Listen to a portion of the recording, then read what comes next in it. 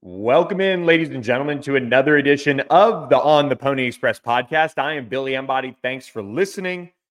Getting you started off this weekend a little early with our preview of the wide receiver and cornerback rooms. We're not far off from being done with our preview podcast series as fall camp does begin for the Mustangs August 2nd. They report on August the 1st. Get going with that first practice on August 2nd. So we've got the wide receiver and corner up today, and then we wrap things up with the offensive line and safety group next week. And then it's all fall camp. So we'll be wrapped up on the preview side of things to get you guys caught up. So check out the other podcasts earlier in the feed from previewing those positions if you haven't already. But let's lead off with a position group that I'm really excited about. I think it's a great group overall that SMU has assembled, and that's the wide receiver group. You could talk about the corner group and what they've done, but I think in terms of star power, you've got to start with wide receiver. You've got Jordan Curley.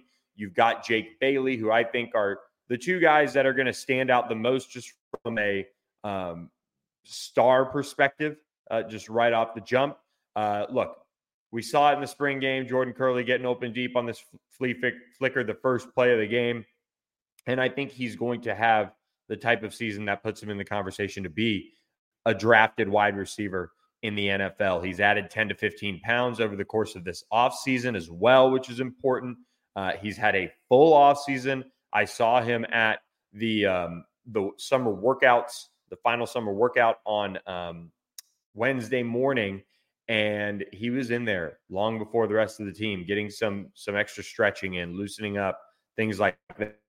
He's really taken a pro mindset to this year. And I think for somebody who last year had a good season when available, now he's looking to kick that door down and go from SMU's second leading receiver last year with 37 receptions for 588 yards and 6 touchdowns to being that bona fide 1,000-yard receiver. He averaged 15.9 yards per catch. For reference, Rashee Rice averaged 14.1. Dylan Goffney was tops on the team with 20.5 yards per catch. So Jordan Curley, third on the team behind Dylan Goffney and Jake Bailey, who went for 17.1 yards per catch. Jake Bailey, of course, got hurt, only receptions for 205 yards, including that incredible game against TCU where he caught his only touchdown of the year. And I think for Jake Bailey, obviously he comes back this year. He's got another year left if he wants it. But I feel like this is his year that he can come in and really be a dynamic slot option for SMU when it's all said and done. I just think he's got that game-breaking ability similar to Jordan Curley in terms of top-end speed. And that's what SMU really missed overall last year because they didn't have the guys healthy enough to put all that together the entire year. Or in a case like Amuchi Dixon or Roger Daniels, we saw guys kind of come along as the season went through it. So now you've got Jordan Curley, you've got Jake Bailey. And if they stay healthy, those are two really quality wide receivers to lead things off with if you're SMU. But then the question becomes, and we've talked about it before, what happens at that other wide receiver position, assuming they go, 3 wide receivers, 1 tight end, likely RJ Maryland, and then a running back. That is going to be an interesting dynamic because SMU has brought in a guy like Jordan Hudson, a former 5-star prospect, Keyshawn Smith, a guy at Miami where they loved his explosiveness. They just wanted to see him more consistent. They also brought in Romello Brinson as well. And they bring in 2 freshman wide receivers if Randy Reese is in fact going to gray shirt. We'll see if he does. But if that's the case, you have a lot of changes, but you have options without a doubt at that outside receiver position. And I go back and forth every day on it if I'm thinking about it. Because you go out there and you watch summer workouts, you saw the guys get after it. And I feel like watching some of them move around, I think the thing that jumps out to me right away is just how different Jordan Hudson is.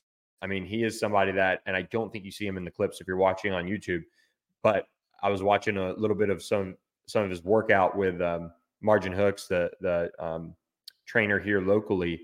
And he just has a different gear. And I also saw some of him at the final summer workout, of course, but he just has that different gear to him. And he's added some nice size this offseason now that he's been at SMU.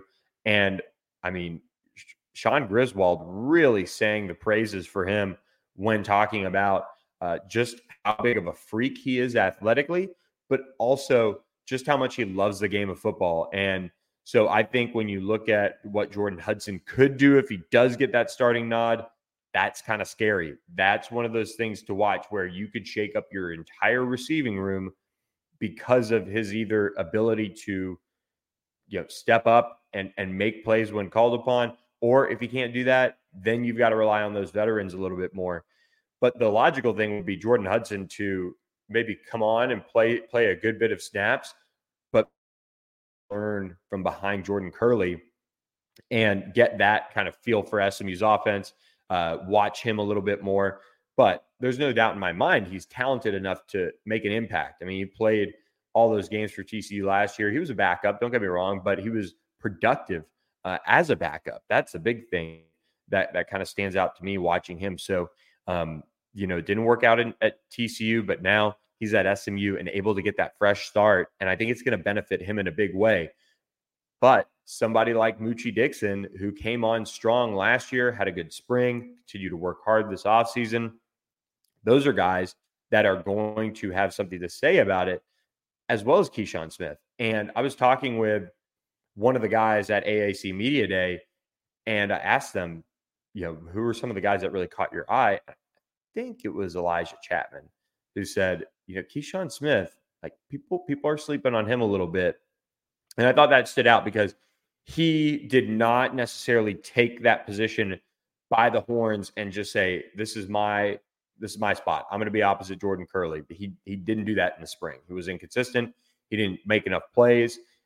And look, you're adjusting to a new scenery, new school, new coaches. You're reuniting, but you're still kind of coming back into a different situation and trying to figure out how to do everything that they want in this culture at SMU, which probably a little different than it was at Miami because, look, Rhett Lashley wasn't the head coach there. He didn't run the culture.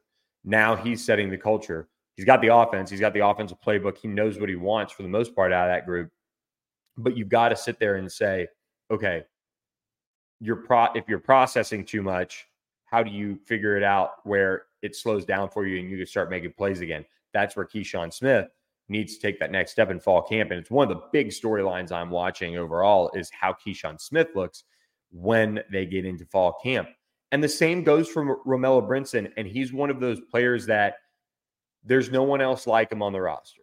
He's got that height. He's got that length. He kind of looks like a basketball player. He looks like he should be playing a little bit of maybe shooting guard or wing for a basketball program. And he's got this kind of skinny legs. But what he can do is elevate and make insane catches. And we saw that plenty of times when it comes to what he can bring to the table for SMU in spring ball. We saw it a lot in spurts. Now he's going to have to figure out how to put it all together. And if he can do that, then you could get him some red zone time. You can trust him a little bit more. And that's something that would really help SMU overall at the wide receiver position. And I think Teddy Knox, I thought he looked completely different. As you see Moochie Dixon there showing his ability to make a play in the spring game. But Teddy Knox, I feel like, had an awesome summer workout program.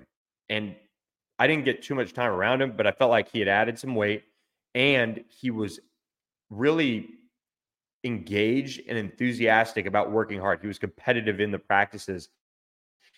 And if you're getting a guy like Teddy Knox, and no offense to Teddy, because I love Teddy, I've known him a long time, all the way back when he was at Southern Lab in Baton Rouge, but he went through the spring and was suspended and missed some time and eventually kind of got back. But he's not had a perfect run here at SMU.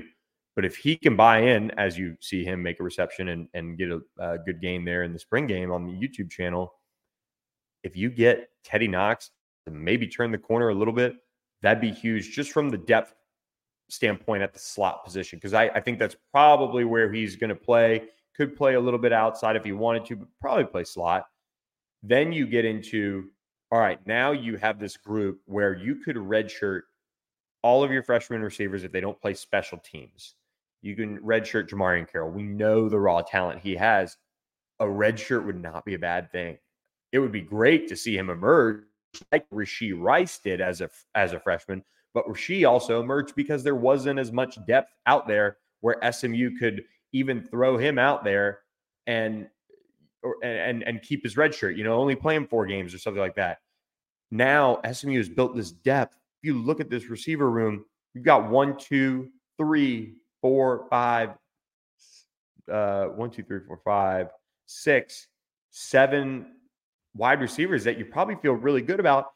And oh, by the way, the guy that I think could very well, and this is the crazy thing about the slot position, whenever you ask about Jake Bailey, and we know what Jake did against TCU, and I know how close he is with Preston Stone and that dynamic that they have, but Jake Bailey and Roderick Daniels are locked in a real battle for that starting slot position. It is not a layup by any means for those guys to be, for either one to start.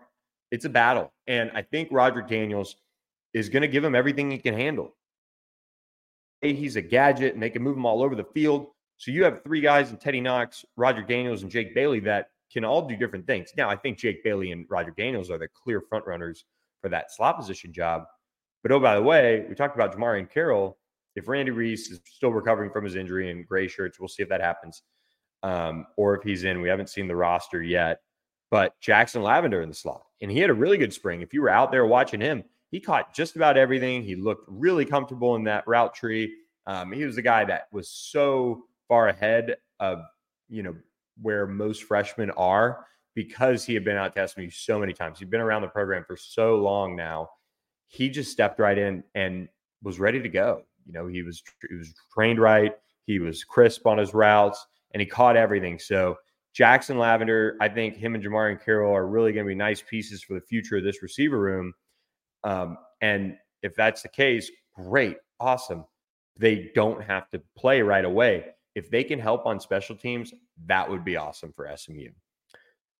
So the wide receiver group, I think overall you're looking at Jordan Curley, Jake Bailey probably starting, and it's a true toss-up for that other starting outside wide receiver position. You have so many options. How do you get the best guys on the field? And I think SMU wants to be able to rotate a little bit more. And if that's the case, and we see that happen, then great. That's huge. That's going to be something to really watch, is maybe a little bit more rotation this year for SMU at the wide receiver position. So I think there's one of the bold predictions I think I made earlier this summer is I think SMU has a chance to have 2,000-yard receivers. I think Jordan Curley and Jake Bailey have a chance to be 1,000-yard receivers for SMU. Maybe it's somebody else that ends up being the second. I think Jordan Curley and Jake Bailey have the best shot to do it. And that would be the first time since I want to say Cortland Sutton and Trey Quinn did it back in the Chad Morris days. So that would be a nice surprise for SMU. But they have a lot of mouths to feed. They're going to rotate. Maybe that cuts into that a little bit. Either way, lots of talent in that wide receiver room for Rob Likens. He's got to keep those guys happy. That's one of the biggest things he's got to do. But it's always a good problem to have in that case. So, guys, before we go any further, I do want to talk to you guys about our friends at Bird Dogs, because Bird Dogs has stepped up their game a little bit. Because guess what? You guys had sold them out of this handy dandy Yeti tumbler. Sold them out. So Bird Dogs said, we're going to keep the reward going for them. birddogs.com/pony or use promo code PONY at checkout, and they will add a brand new hat into your cart for you. So right there on the screen, if you're watching on YouTube, I'm about to put it up real quick. You can get your Bird Dogs hat included with any purchase from birddogs.com. Go to birddogs.com/pony for that deal. But let me tell you guys, I did just get my fresh order in just this week, and kind of perfect timing, right? In a sense, because it's hot, the sun's beating down. What's the easiest way to make sure I don't get burned? Pants. But It's hard to do for me. I'm a sweater. Everybody who's met me knows that. I talk about it all the time. But these joggers are so light and really breathe well. You've got the cuffing at the bottom. They really stretch and just kind of just feel. It's almost like wearing pajamas, but they breathe really well.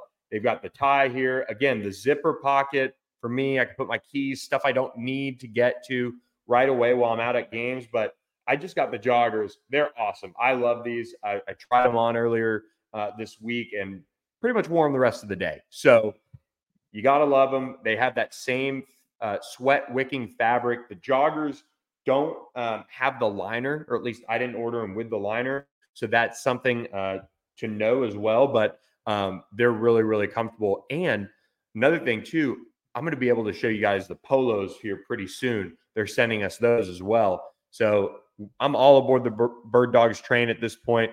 Appreciate their support of the On the Pony Express podcast.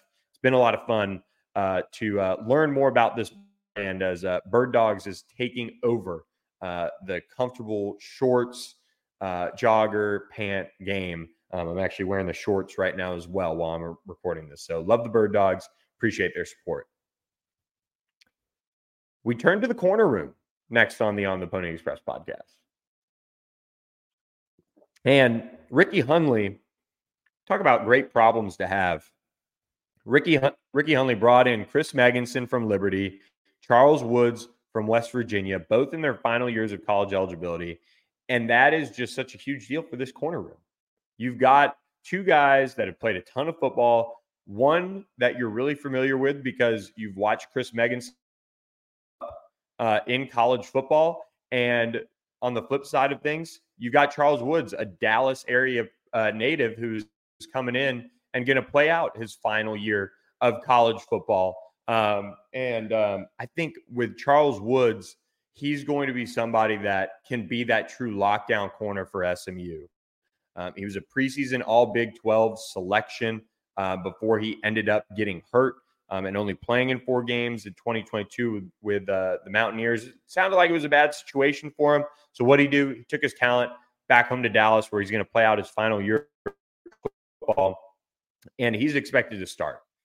High expectations for Charles Woods. Chris Megginson, kind of the same story with his size that he's going to bring to the table out there on the island. He's just got that older college frame. I mean, he's a grown man. He's been playing college football since 2019, and he's played in nearly 50 games in his college career. So he has really stepped up in a big way.